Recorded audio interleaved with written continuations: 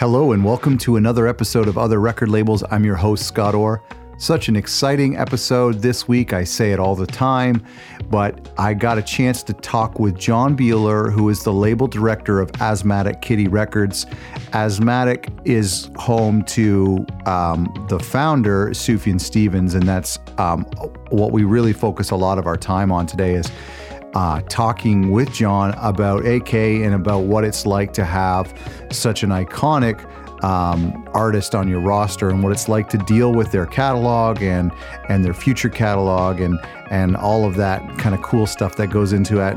And for us, smaller labels who dream of being a label of that stature with an artist of that size, it's kind of interesting to hear some of the challenges and philosophies that they employ and that they experience with such a fantastic artist as Sufjan and such a well-loved artist as Sufjan.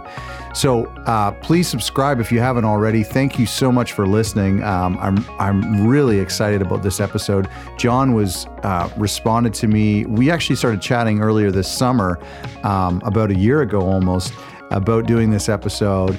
And he's been so helpful in setting me up with some other label owners, including Sub Pop and Bayonet and Ghostly, and connecting me with some other people.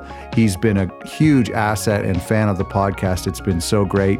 And of course, I love Asthmatic Kitty. I think everybody does. We ironically, shout out, had a little message come in last week, somebody asking if we could interview AK, and here we are. So I hope you enjoy. I want to dive in right away because I don't want to take you all morning, but there's so much I want to talk about, and in some of our emails there's just been some stuff that you've kind of alluded to that's really intriguing, and the label as a whole is always really intriguing because it's such an iconic indie rock label, but there is a level of mystery to it because it's not overly busy. It's not there isn't hundreds and hundreds of signings. It is a lot more selective.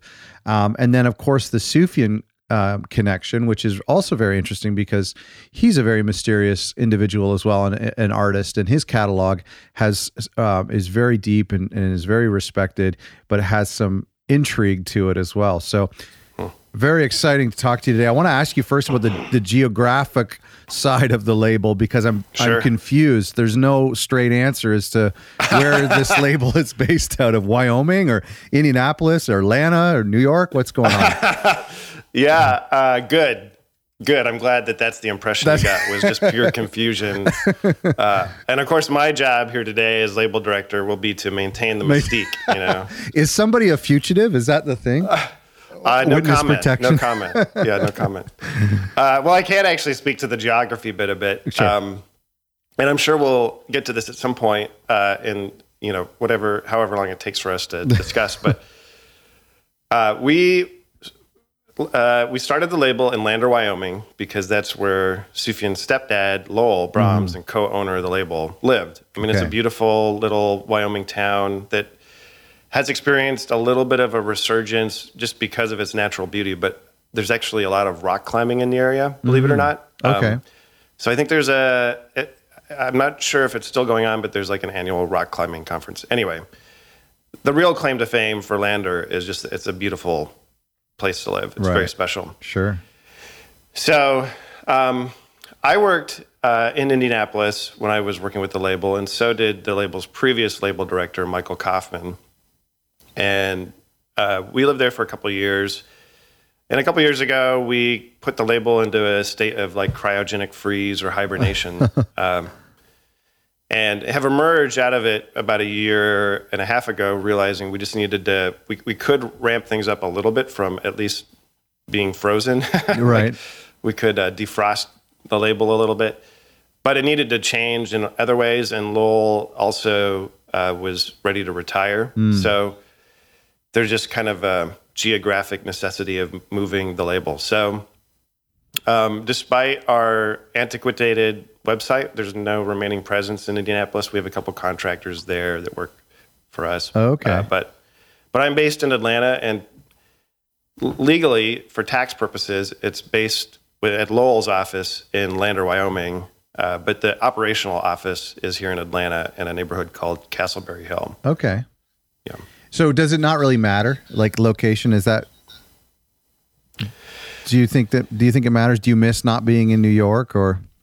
Well, I've never been in New York. Sufjan has, of course. Mm-hmm. I mean, I've been in New York, but not based out of there. As long, not for as little time as I prefer. No, I love New York City, but we've never been based out of New York, except to say that like Sufjan, as co-owner, lives in New York City. Right. So, yeah, it's funny that you picked up. Like that wasn't intentionally mysterious, but well, I think convolution is the name of the game at the label. So. Sure, I think it just shows that fans don't care, And I mean, I've been a fan of the label long before this podcast, and I didn't know where you're from, and I didn't care. It was about the music. Yeah, and I actually love it when a label is in a city. I think there's in the city, I mean. I shared an office for a while with Joyful Noise Recordings in Indianapolis, and Secretly is in Bloomington, and there's labels down here in Athens, and of course there's a lot of hip hop labels based in Atlanta, and I love that. We just never saw it as a necessary mechanism. So yeah, I think you're right. I don't think fans care anymore. I want to ask you if we can go back to the very beginning and kind of when did this start, and what was the intention behind the label back in the beginning? Yeah, that too is shrouded in mystery, even from me.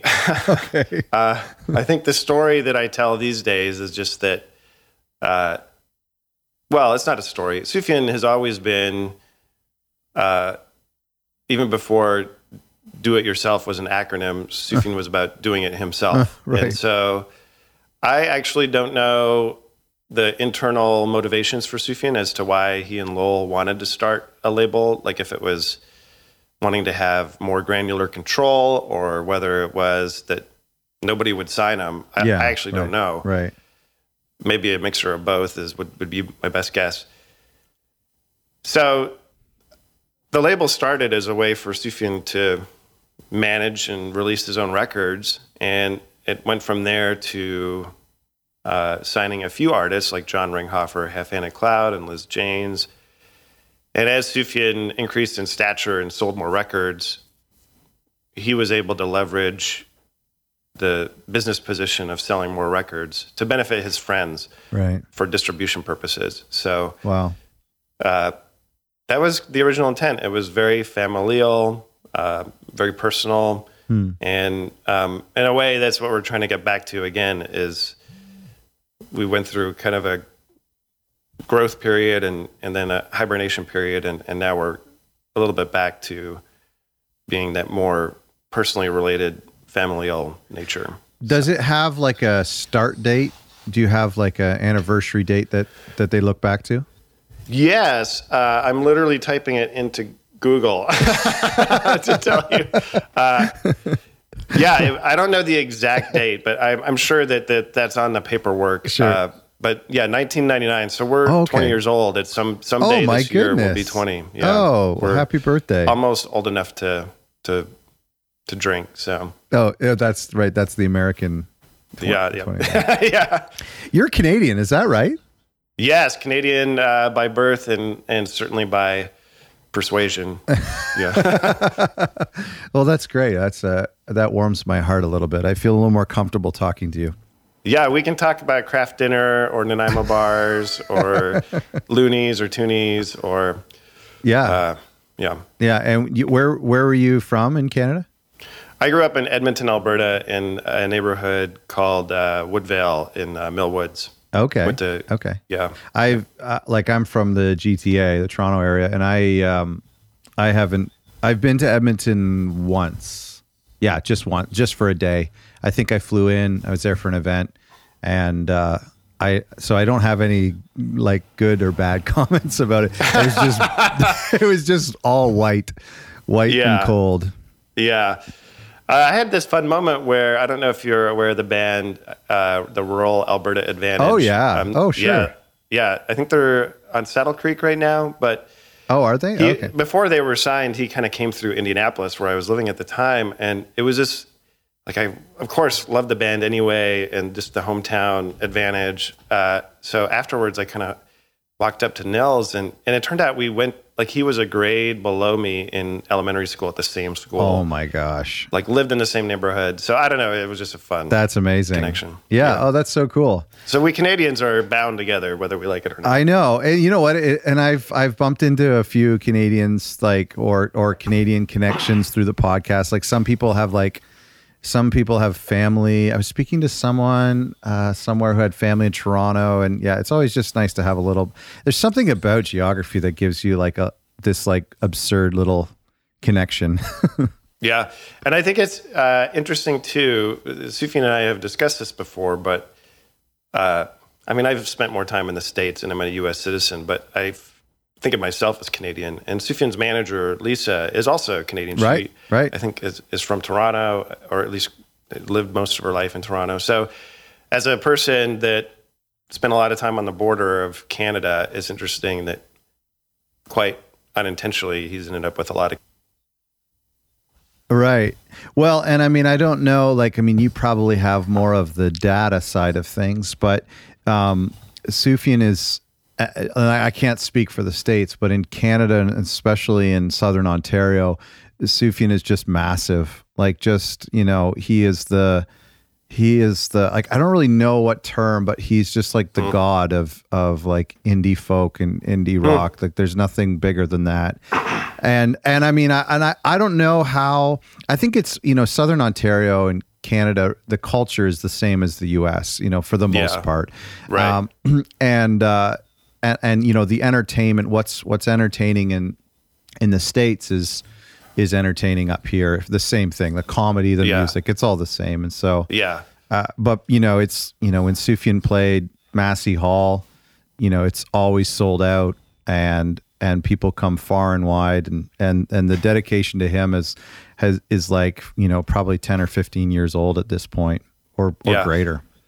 Yeah, he toured early and often in that region of in Ontario, and built up a lot of ties to Royal City, just some kind of long-standing kind of early trend setting is a terrible word, but just formulative bands in the indie rock scene in Toronto, and stayed on a lot of people's couches right while he toured. So right. There's this, I'd have to look specifically at the data again, but I have no doubt that Canada, especially that region, is significant for Sufjan. I think the border is just psychological, because Buffalo to Hamilton is 45 minutes, another 45 minutes to Toronto, and then it's it's all, and then Montreal's really only Montreal, Ottawa, Boston, New York. Everything's like a 6 to 10 hour drive. So really it's just, I mean, when you tell people you're going to Canada, it probably freaks them out, but it's really no different than Buffalo or most of upstate New York. Yep. I as we're talking about Sufjan and some of his diehard fans, and which it's so interesting, but I want to add, and this is something I've been really intrigued by, and it's kind of that thought of a label having a franchise artist, and I've touched on this a little bit with some of the other labels. I when I was talking with Mike Sniper at Capture Tracks, we talked about Mark DeMarco a lot, and recently I was talking with Mute, who has New Order and Depeche Mode, and there's something intriguing as a small label myself, who looking at another label who has such an iconic artist as their franchise artist, if I can use that term. I'm curious about what's that like, and what that mentality is like for a label. Are you aware of that? Is that something that you're conscious of, on your day to day? Yeah, definitely. And I think in some ways that has, certainly at the beginning, when, pre-Illinois, Sufjan wasn't selling as much, but it was his label. And it still is. But somewhere in between, when Sufjan focused very heavily on his career, he didn't have the time to really be a label director or owner. So he was predominantly focused on being an artist. Right. And And so we signed a bunch of other bands that all have been amazing and released just tremendous records. And all of them, I mean, I don't want to speak for any of them individually, but I think having been around since then, it was always tough to live in that shadow of having a more prominent musician. Sure. And mostly good implications, but if I were one of, and I never heard this from any of the artists, but if I were one of the artists, it would always have been frustrating to begin every review with a paragraph about Sufjan Stevens. And that is kind of what happened for a lot of artists. And you want to kind of set your own path. So I think it carries with it a little bit of baggage that nobody really wants, Sufjan included. Sure, yeah. I would guess. I mean, there's an so advantage I think, for other artists, though, at the same time. Yeah. I think that where we are now is a much healthier position, and that is if the artist is personally engaged and Sufjan is interacting with the project and engaging with the project, then we release it. And if not, then it just doesn't make sense to release it. And that just works better. Like that kind of arrangement is just a healthier, more, direct relation. I'm hopping over here, but you mentioned something over email about how the focus of the label is shifting a little bit lately. Can you go into that?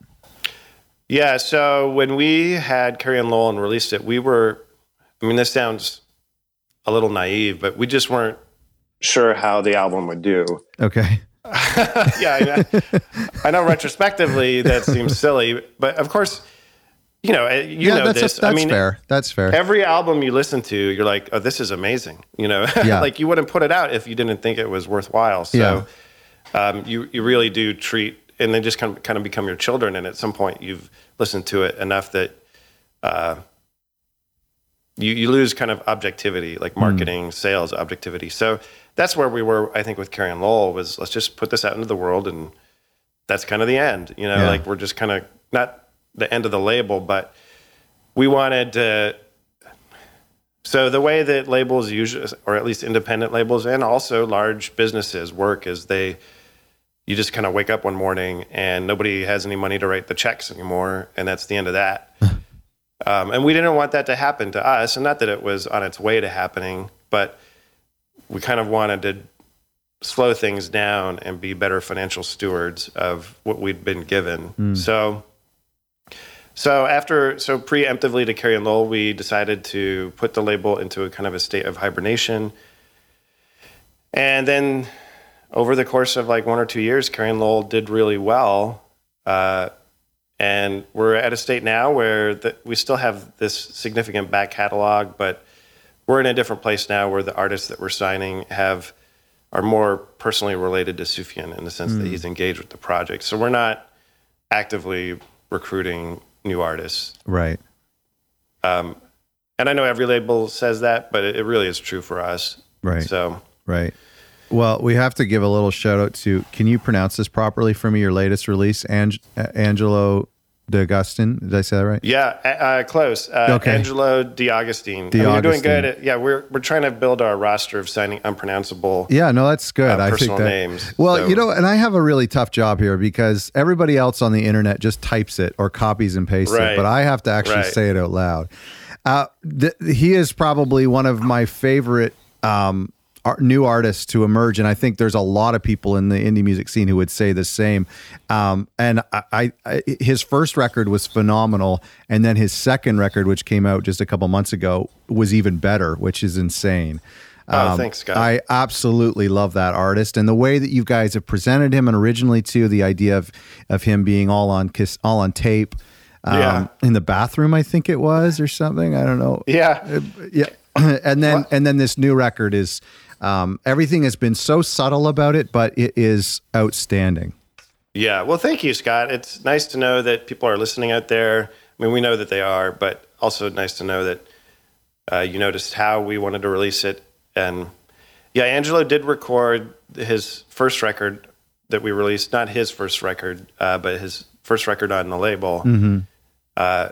He just couldn't find the sound that he wanted. And so he set up an analog tape machine in, I think, his bedroom or a room, and then ran the chords into the bathtub in the bathroom and would hit play or record on the tape deck and then run into the bathroom and sit in the bathtub and play. And I'll be honest, I like both records a lot, but there's kind of an earnestness to Swim Inside the Moon that is really special to me. And then Tomb is just, you're right, it's another leap forward for him. So thanks for noticing. He's great. Yeah. He's just a gentle soul as well, like personally, and do you know we're really lucky to have him on the label. Speaking of the bathroom thing, and you're right, they're two different. Let's go back to that. Yeah, let's go back to the bathroom. They're two different records. They're completely two different records, and they both have their own. Their own vibe that works really well. I think it was him, because this has stuck with me, because I'm an engineer and I like the recording process a lot. And I think it was him, and I don't know if you could correct me, but that said something about the reverb in the bathroom ends up being a part of the instrument, or ends up being a part of the writing or the recording process, because it's almost like a second voice. Was that him that said that? Yeah, it was. Well, I think that's so profound. Like it is an echo back. It's an acknowledgement of what you're saying is existing in the universe, right? We did a little bit of, you know all about this, but kind of the one sheet deep dive that you have to do. And we wondered, what is the history of reverb? And it turns out that Angelo wasn't that far off. I mean, the original band that did reverb did it in a shower. Like the engineer, and this is on Wikipedia, but yeah, I think it was like mid 50s. You know, it was it was a boy band essentially, but they just couldn't get the sound right, so the engineer just did exactly what Angelo did, just kind of ran the studio chords into the shower, and there's all this kind of history of just there's something about. I mean, we all know this because we love to sing, in the shower, but there really is something about that echo. And I think for Angelo, it went beyond just sounding good and into something perhaps metaphysical or spiritual or whatever. It was so. And so it's a fantastic record. And thanks, Scott. So but the connection, so how does a record like that or an artist like that play into the new vision of the label? So Angelo, I've known Angelo for several years because Denison Whitmere managed Angelo for a while. So I saw Angelo play a long time, like 4 years ago now, maybe. And just have always loved his music and been an appreciator from a distance. And he had this record, which was Swim Inside the Moon, that another label had tried to, I don't actually know the full story, so I shouldn't secondhand it. But I think my recollection is they tried to add some components to the record, and he sent over this version to myself and Sufjan, or he sent it to Sufjan. I think he was in town, and Sufjan and him met, and because Sufjan also, I think, knew him through Denison. And Sufjan and I both just loved it. I think Sufjan's email to me was, something like, "I love this. What do you think?" And I happened to be in Paris at the time on a business trip, not for the record label, but for the tech company I was working for at the time. And it just, like even now, visualizing kind of the cobblestone streets of Paris and the long staircases, that album is now permanently embedded in Paris for me. When I go back, I hear it again, even if I'm not sticking the headphones in my ears. So, that's cool. That was kind of a cold, smoky February. And so that's kind of how that happened. It just was this, it kind of hit two criteria. One, it was personally connected to Sufjan. Sufjan had wanted to release it and wanted to know what I thought about it. But secondly, it just didn't have a home. Right. I don't, Sufjan and I haven't had any deep conversations about the philosophy of the label, and that's not kind of how Sufjan works anyway. But if I could characterize it, I would say Sufjan is providing an opportunity for people like him now, if that makes any sense. Like Okay. There wasn't really a place for his music, so he made this label. And I think in a similar way, we want to be a home for this works of art that we don't want to add anything that's unnecessary. So we're not scrambling over other labels to sign anybody. Like if they can get signed and get a good contract, then great. Like that's fantastic. If we can offer a home for releases and artists who don't fit anywhere else, we'd much rather do that than trying to That's great. claw to the top. And that's so nice. It's so hard for us today in the DIY era of 2019. It's so hard to remember what it must have been like for Sufjan back in the early 2000s to be making such weird music, you know, in an era where people were looking for the next Dave Matthews, you know. Yeah. Yeah. Well, and not only that, it wasn't, I mean, we think of Sufjan as not we, but, you know, as a folk artist, right? A guy and a guitar. But a lot of Sufjan's early releases are kind of challenging. I mean, Enjoy Your Rabbit is one of my favorite records of his that doesn't really sell super well, but it's pretty strange. So Right. it wouldn't have had a home for sure. Speaking of his catalog, and I know that and I want to ask a little bit about his artistry, but I know that you reissued Avalanche recently, which thank God, I really appreciate that. That's something I've been waiting for. But what kind of intrigues me about an artist like Sufjan who has been prolific, who has a catalog, but has such diehard fans that gobble everything up, you know, because he has all these side projects that he's been a part of. I think it's an obvious blessing for a label, but I'm curious if there's another side to it. How do you avoid taking advantage of such supportive fans? That's a good question. Well, we're lucky. I don't know. So this is a little bit of a rabbit hole thing, but fandom is such a weird thing, right? Like I'm a big fan. Like I watched Game of Thrones last night. I'm a big Star Wars fan. I love Star Trek. Like I'm watching the new Discovery series. And one of my favorite things to do after an episode plays is to go check out what people are talking about in the subreddits and Twitter. Yeah, you got to do it. I'm there. And I think just over the years, I mean, I don't know what has changed or if it's changed, but there's just this, I think we'd all agree, even going up to politics, there's like this viciousness, right? This kind of lack of actual coherent conversation. And it's just mean. And I think I see that too with other artists who just jump, I don't know. There are people out there who are fans of music and TV and works of writing and art who just, fan is not the word for them. They're just mean. You know, they just love to hate. They're haters, that's right? True. But that they pick something that they think they own because they liked it, and now they get to barrage people on Twitter about it, you know? We don't have any of that. I mean, I'm not saying that we don't have any negative fans, but like our fan base is there's not another word for it than blessing. I mean, they're a lot of very kind people. They're definitely enthusiastic, but I would never trade our, Sufjan's fan base for any other artists or projects. It's so true. And I was going to ask you about that, and I was just kind of curious. I mean, I'm looking back and I'm thinking this guy has gone, and I think 90% of it is attributed to his catalog and how flawless it has been. But he's just seems to avoid any sort of controversy or conflict. And it's really hard to find someone who doesn't like him, or at least doesn't respect him. Yeah, I mean, I don't know what to say to that. I think he has had some flawed releases.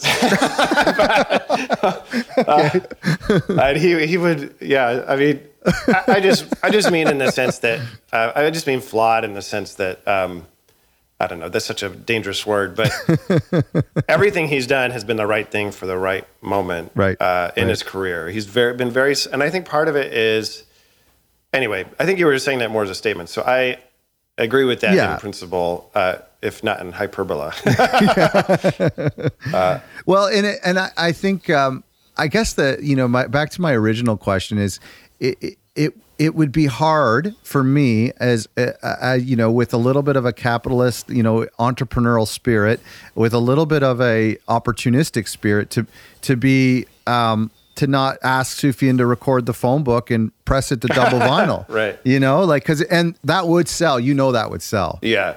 I think that, we do get really concerned, and there's a number in my head every year that for every calendar year, I'm wondering if someone bought everything that we've released for Sufjan, how much have they spent?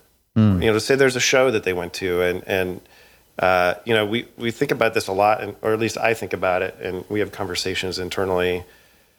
How much are we asking of Sufjan fans? How much money do they really want to spend on this guy? Right. And can we make it accessible in such a way that they don't have to spend, right? That they can still get on. And this is not a conversation. Again, really, this whole conversation I should have couched it with, I really do my best job not to represent or to restate anything Sufjan says. I'm not Sufjan. That's fair. And, but I do think that, at least from a fan perspective, Sufjan has always tried to give fans value. I think there's not weird at all.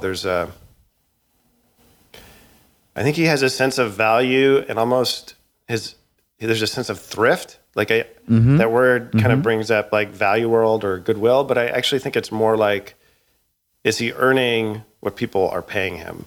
Right. And so I try to replicate that in our marketing and our releases and not take advantage of the fact that maybe people would spend more. Yeah. But I think truthfully though, Scott, there's an intrinsic cost. If you just continually push out shit, you're going to sell it at first, but it's an illusion. Eventually, you're going to start to nibble at the edges of your. That's a great point. The enthusiasm of fans. So, I wanted to ask you also. When I was talking with Carly Starr of Sub Pop, she said something that has stuck with me for a really long time, and it was the idea that there are still 13 and 14 and 15-year-olds in high school who are discovering Nirvana for the first time and downloading Bleach. Oh, yeah. Do you notice that happening now with, teenagers who may not have been born when Michigan came out? I don't know if that's, I don't know. But you know what I mean? People who are coming of age and discovering Illinois for the first time?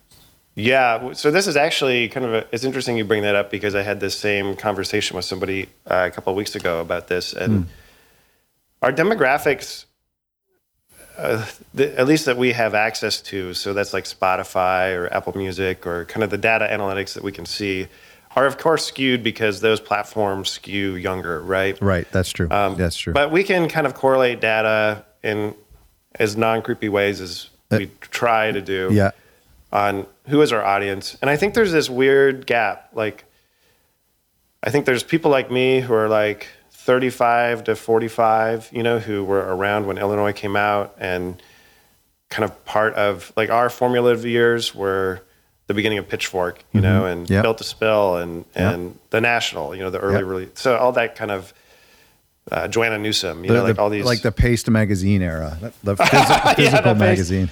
That's right. That's a great, the Paste. CD. Whenever somebody writes that book, the rise of the Soulseek Napster generation, right?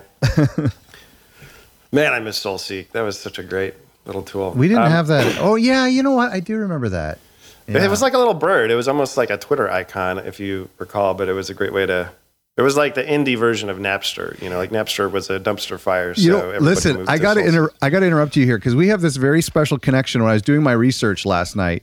And this is beyond the Canadian connection here. And I want you to tell me if this is true. And I'm sorry for outing some illegal activity here, but you and I share something in common, because I read somewhere that you downloaded a pirated copy of Radiohead's Hail to the Thief back in 2003. Wait, where is that? What kind of, Scott, this is, what kind of deep dive are you doing exactly? John, I just wanted to make a connection, but I was studying your movements for the last 3 weeks, and I noticed that you really like bagels. We have a private investigator budget here at the podcast. Wow. No, this was an article about the leak of Carrie and Lowell, actually, and it was something you mentioned. And listen, I'm sure it's all forgiven now, but I had that exact same. I downloaded that early rough mixes that came out back when Kazar. What a special time to be alive. So let me. Sorry, can we do another rabbit hole for a second? Yeah. And I don't want to. I meant to take notes. So let me get back to your original question. Sorry about that. I just remembered that when you were talking about the SoulSeek. So what was? So this we can edit this out maybe. But what was your original question? And it was about. Like, I want to talk about SoulSeek for a second, if I can just indulge myself. Oh, well, we were talking about the younger generation and the new generation coming up. Sorry, John. Oh, this is great. This will all segue together. So, to put it shortly, we have this gap of people that who are like this Sufjan fan, who I would classify as people that listen to Sufjan on a regular basis and know who he is and spend money. So that's 35 to 45. And then there's kind of a chasm, and it's like 18 to 25. And I think that just Carrie and Lowell came out for them in formulative years. I think the pieces that I'm slightly uncomfortable with is just the memification of Sufjan as like a sad boy. It just kind of perpetuated meme culture in ways that I'm frankly uncomfortable with. But it just kind of, there's like entire Facebook groups that are dedicated to Sufjan memification. Of course, there's entire Facebook groups dedicated to memification of all kinds of everything, things. But I think that just, and also I'm embarrassed to say, but we engaged on like, this was before 4chan like contributed to the downfall of democracy. But, we even engaged on like these kind of, at the time, new channels like Reddit and 4chan and even BitTorrent sites, right? So I feel like we, I don't know. So that's the audience, is there's this gap. I mean, there was this article last week about Casey Musgrave, who's I just absolutely adore. Like, I'm a huge Uber fan of such Casey. a great record. It's such a great record. Like it's it's at least popular in my circles that I immediately am inclined to not like it, but I can't help it. It's such a well-formulated, I couldn't stop listening to it, yeah. And she said last week she'd love to collaborate with Sufjan. And so I forwarded that to everybody. I was like, hey, everybody, let's make this happen, And I think that she's probably I don't actually know her age, but I'm guessing that at least her fan base, if not her, are part of that generation that kind of grew up listening to Illinois and Michigan. Yeah. I wouldn't want to assume that of her, but she's probably emblematic of, I don't know your age, but at least my age, we listened to Illinois on CD, and now there's a whole other generation of people who maybe their dads or moms were listening to the CD in the car, or oh my gosh, And that's I don't know, we didn't do it on purpose, that wasn't intentional. I don't know how we did it, and I almost feel like trying to dissect it would make it fall apart. So, but I did want to address kind of we've kind of meandered away from it, but like, I do really miss. All right, so let me say that I'm really thankful for things like Spotify or Apple Music, because they do enable, it's true, they are income drivers for a lot of our back catalog, and Sufjan included, in significant ways, in ways that would never have been possible if we were still reliant on the physical market. Where I was curious of that. So like it benefits a label like you guys when people rent the music, so to speak, of a back catalog? Yeah, I think benefit is, as a net positive, yes. Like, are there negatives? And I think part of the negative is just that we're moving back to the kind of 1960s gateway or gatekeeper culture of these digital platforms are now determining actual income levels for artists. And that's what I'm uncomfortable with. Well, we benefit from it, and we're not going to take our music off of streaming platforms. And we've always been, you can't fight the future. At the same time, I think that what we've seeded, like us meaning music fans, is the kind of sharing curatorial, like individualized that's a tough curatorial one. Culture of, it's one I could type out really easily, but not say out loud. Curatorial culture that something like SoulSeek or BitTorrent would have allowed, right? So as someone that is or has been in the past like a music pirate, and I still frequent, indie BitTorrent sites and hip hop BitTorrent sites, and there's a couple of websites that I still download from. honestly, that's where I get some of the most interesting music, and it's not Spotify playlist because it never surfaces that information to me. Mm-hmm. And I don't even know how to follow somebody. Like it's just so noisy. Yeah, over no, there. that's a good point. So I think we've lost something and gained something, and anyway. Yeah. Oh, I mean, there's so many interesting things. I really just don't know what to grab a hold of there because there's so much that's, and I think you and I are from the same era. I mean, we both downloaded that Radiohead record. Actually, I actually pirated the. Pirated's a horrible word because it was Canadian, but I remember downloading the Kid A record back in high school, but it wasn't. It was like my buddy Jeff and I, we clicked download to the How to Disappear completely, and then we went and played outside for 2 hours, and then we came back to see if that one MP3 had been downloaded yet. That's awesome. That was such a great memory. But anyhow, it's really interesting, and I've noticed this talking with other labels, and as I study some of the history of music and the history of the label. Is there just seems to be nothing that you can really anchor yourself to in the music industry. Everything is always changing. And I mean, for you guys and for Sufjan's career, I mean, he would have grown up with sampler CDs and he probably would have sold so many Illinois on CD. And then to be flash forward now where people who weren't even alive at that time, who are enjoying and discovering Carrie and Lowell and discovering his back catalog on Spotify. I mean, it's so true. In a way, it's beautiful. It's really cool. Huh. I've never used the word beautiful to describe it, but you're absolutely true. I had a guy email me who's starting his own label, and he was looking for advice, and I felt bad because I just didn't have time to meet with him, and so I was like, I should at least send him an email, and dispense wisdom or whatever. And I realized I have nothing for him. I teach a little class at University of Georgia. And by class, I mean I go in once a semester and teach a session of a class. That's cool. For a music marketing class. And one of my favorite things to point out is that our conversation when we were going to release Illinois was like, should we put it on this iTunes thing? Like, should we do? And like that was literally the conversation. Yeah, sure.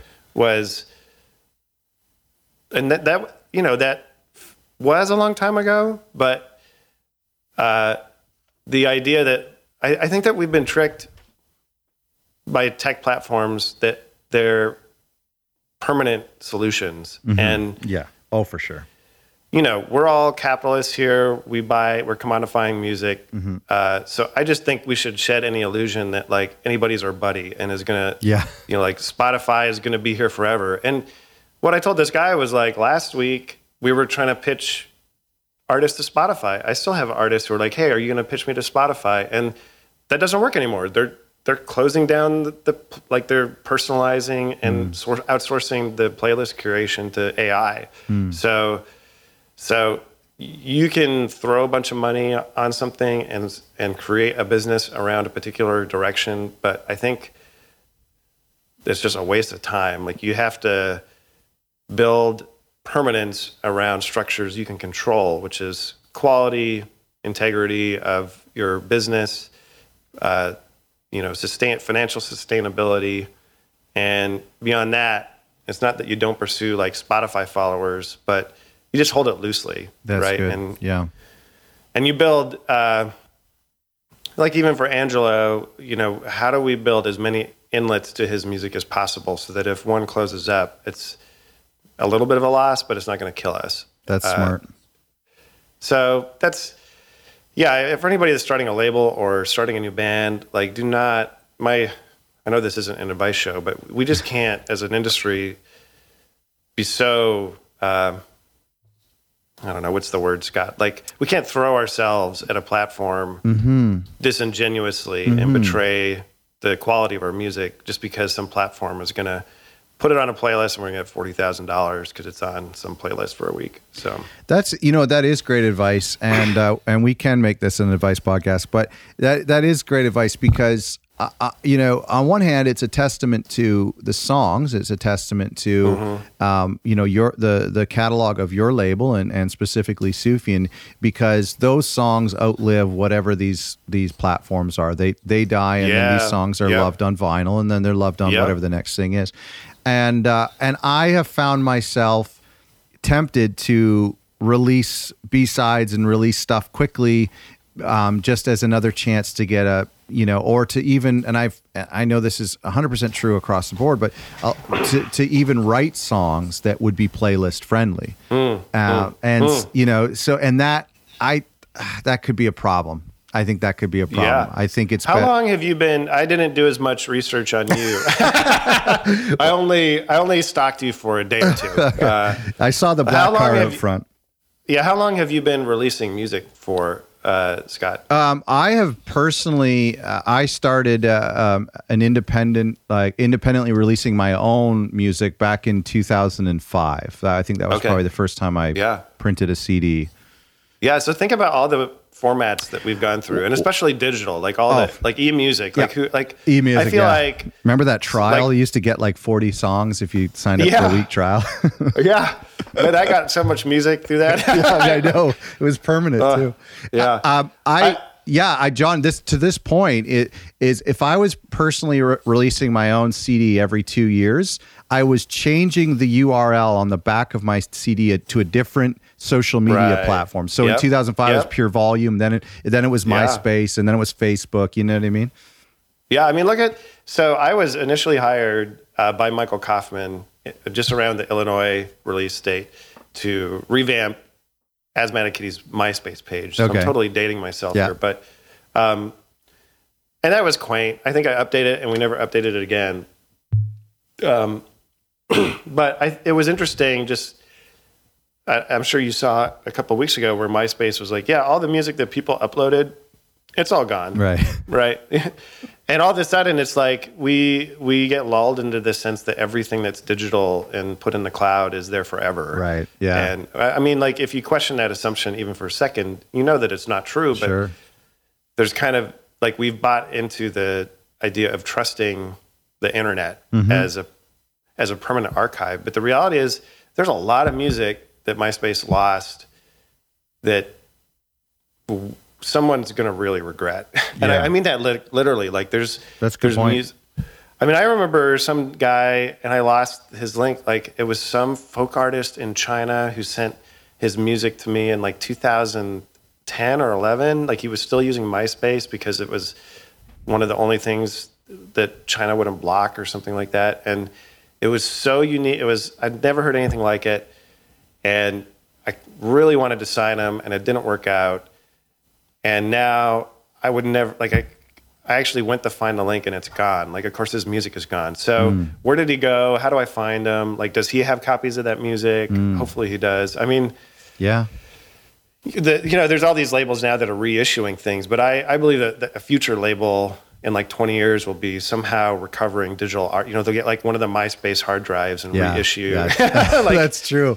They will find some gems in there too. Yeah. Yeah. So to that point, we just have to like build our own fortresses. We can't, like, you build your own island. You can't build it on someone else's platform. Absolutely. I wanted to ask, speaking of platforms, this just popped into my head now. I want to ask you about the history and the connection of Bandcamp with you guys, because the first time I ever heard of Bandcamp was when Sufjan released All Delighted People. Maybe I was behind, but that was back in 2010, I think.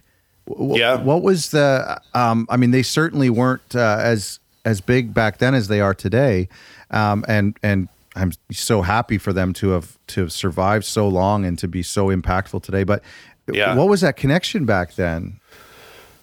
Let me think back on that. It would be interesting to go back through my emails, excuse me, and look at that. I think it was a pretty bold move.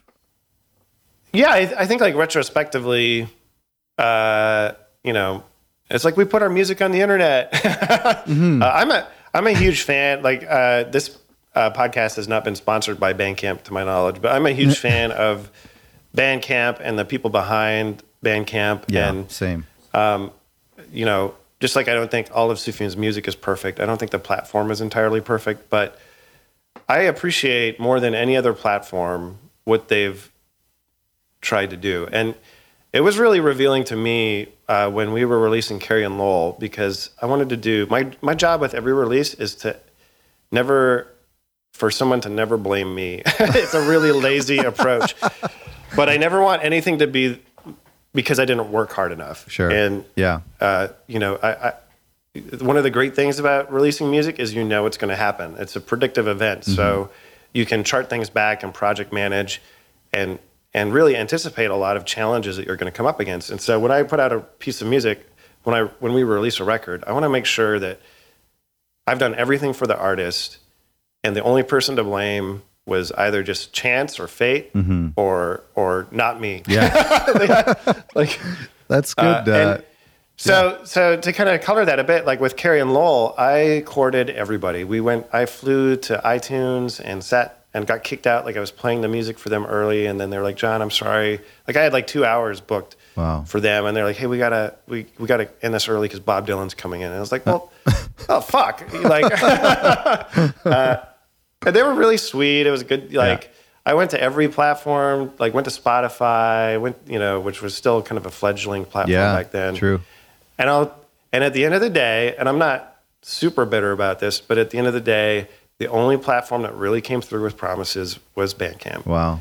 Everybody else, like, not intentionally, I don't think, but like, and it has nothing to do with anybody personal, but the reality is that at iTunes, or Apple Music now, you might have an indie rep who is super thrilled about a record, but they're also up against like Darius Rucker's 20th anniversary compilation, right. for editorial coverage. And that's the same with Spotify, right? So it has nothing to do with individuals, but it's the corporatism that kind of takes over. And as independent labels, it was this realization that there's a ceiling for independent music, whether we think of it or not. Mm-hmm. And as an independent label, I will never be able to go to somebody and say, hey, you should put this out, because if you don't, you're not going to get the next Adele record. Exclusive or whatever. Okay, I see what you're saying. Yeah, that's a good point. And Bandcamp, so the long circuitous point of that is Bandcamp came through for us. And so they featured it heavily. They drove traffic, and I've always been big fans of them and their platform. And anyway, it's really simple how that little collaboration came out. We just were on every digital platform that we could, and Bandcamp was one of them. And I just loved their approach and their honesty and the simplicity of the platform, and it just made sense to do it. So, was it exclusive with them before iTunes? Because I want to know, why did I buy it from Bandcamp? Like, I can't remember why.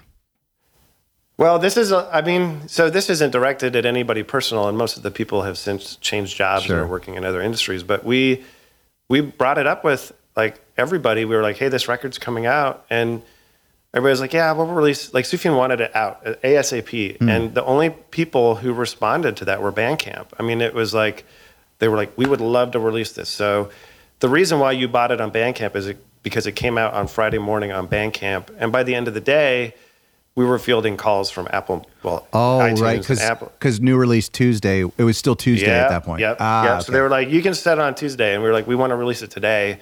And then, of course, by Saturday morning, it was up everywhere. Oh, my gosh. Because that was his first follow-up to Illinois, right? Mm-hmm. And so that should have been that was a big deal, and certainly in my circles. Yeah. Yeah, I think that, Sufjan tends to be on this 5-year cycle, which I don't know whether that will hold true or not, for the next time. But, yeah, it felt like a really long time between Illinois and Age of Odds. Well, so and after that as well. I mean, and that's why I was curious too, and all my friends are curious. But like, he's seemingly prolific, and I mean, in one sense, he works with various artists and various projects, and but then there's these really long gaps between his proper studio solo records. How do you see that? How is someone so artistically prolific, but also seemingly protective and patient? What a great question, Scott. Thanks, John. Well, let me answer first as someone that works for Sufjan and someone who has worked at a lot of different kinds of companies. I've worked in academia, like I worked at a university. I worked at a tech company. I ran a video game store. Oh, wow. I delivered newspapers. Among all the people that I've met, many of whom I still think of as wonderful mentors and bosses and friends and coworkers. I've never met anybody that works as hard as Sufjan. Wow. Never. Wow. And the guy just is always working. And when he's not working, he's hard not working. Like he is specifically taking breaks. So I think to answer part of that question is just he's just always working on stuff. And it may not always be the next record, but I also think, and I don't have any insight any more than you do, but I think I'll answer this now as like a fan. I just think that he records so much all the time, is always writing music, that when the moment feels right, he's able to coalesce it in a way that makes sense to him, that is predetermined by him or self-determined. Yeah. So I think too, not all artists can afford to release a record every 5 years. But Sufjan has somehow managed to do that. And I think it's just because he has a keen sense of timing, and whether that's instinct or, predetermined, I just don't know. But it's this combination of like working super hard all the time on all kinds of projects and knowing when it's time to release something for yourself and when it's the right time. Does the thinking about his studio records, his solo records specifically, is the pressure increasing? Because Carrie and Lowell ended up being so. It's now up there, and I think a lot of people would say it's their favorite of his records. Whereas that might have been maybe could have been a low point in his career, but it turned out to be such a huge record, especially in this indie folk era. Is the pressure increasing on him or on the label to continue that streak? You'd have to ask him. I don't have any sense of increased pressure or strictness. If Sufjan sent me a record of him, doing armpit farts, and that's what he wanted to release. Yeah, you heard it here first. We would, if that's what he wanted to do, we would find a way to do it. So I don't know. He might feel personal. I don't know. I don't want to speculate on how Sufjan feels. But I don't. Like as a label, no. If Sufjan also said, "Hey, I'm never releasing another record again," okay.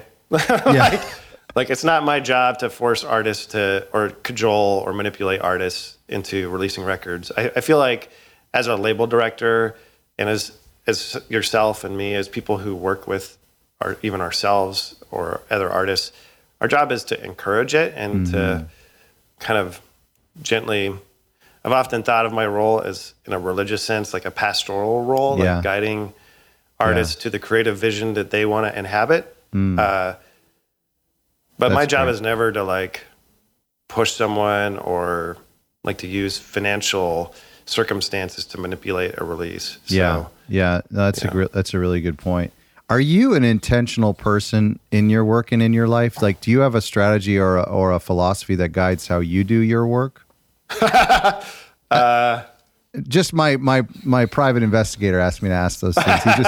He noticed you're very very thoughtful and very intentional.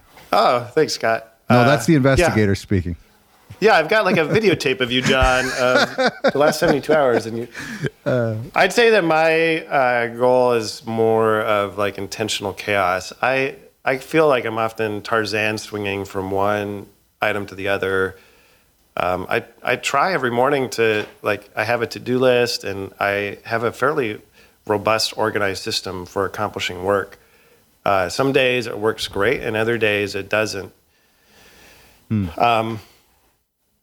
So I've been inspired over the last few years in working with artists, not just like Sufjan, but like Cheryl Warden or Angelo or Roberto Lange, Helado Negro, just artist after artist. These are hard workers, like in the sense that there's no blurring between personal and work. It's all the same. They're always working. Yeah. And that has forced me to keep pace with them. So when I'm goofing off, I'm not being honest with the people that I'm trying to help and represent. So I don't know if you could call it intentional, because it often feels chaotic, but I think it's more about a philosophy of integrity and stewardship and trying to maintain pace with the people that I'm working with. If somebody else is working hard, then I feel compelled to work twice as hard if I can. That's amazing. So, what drew you to work for a label? What got you into music and the business side of music?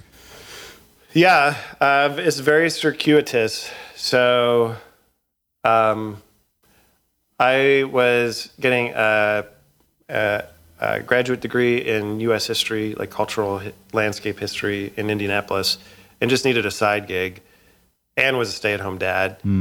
And Michael Kaufman and I connected. The Kaufmans had recently moved to Indianapolis. The Kaufmans are Michael Kaufman and Liz James and their kids. Cool. And he just needed someone to work on the MySpace page and do some digital work and some project management. And so that's kind of what I did on the side for several years while I was getting a degree. The recession hit. Michael moved on to another job, so I took over as label director for a little bit. And then that's kind of it. Yeah, that was like around just shortly after Age of Odds, so 2012, 2013. Okay. And then we took a little break in 2015. I came to Atlanta to work for MailChimp. And then about a year and a half ago, realized I'm just not good at corporate work. Wearing khakis? Yeah, actually, if you wore khakis at MailChimp, you would be out of place. Oh, okay. It's very cool. Yeah. Very techie. Not to go into that because it's way more boring than hearing us talk about Sufjan, but it really was an issue of realizing that it was an emotional expenditure to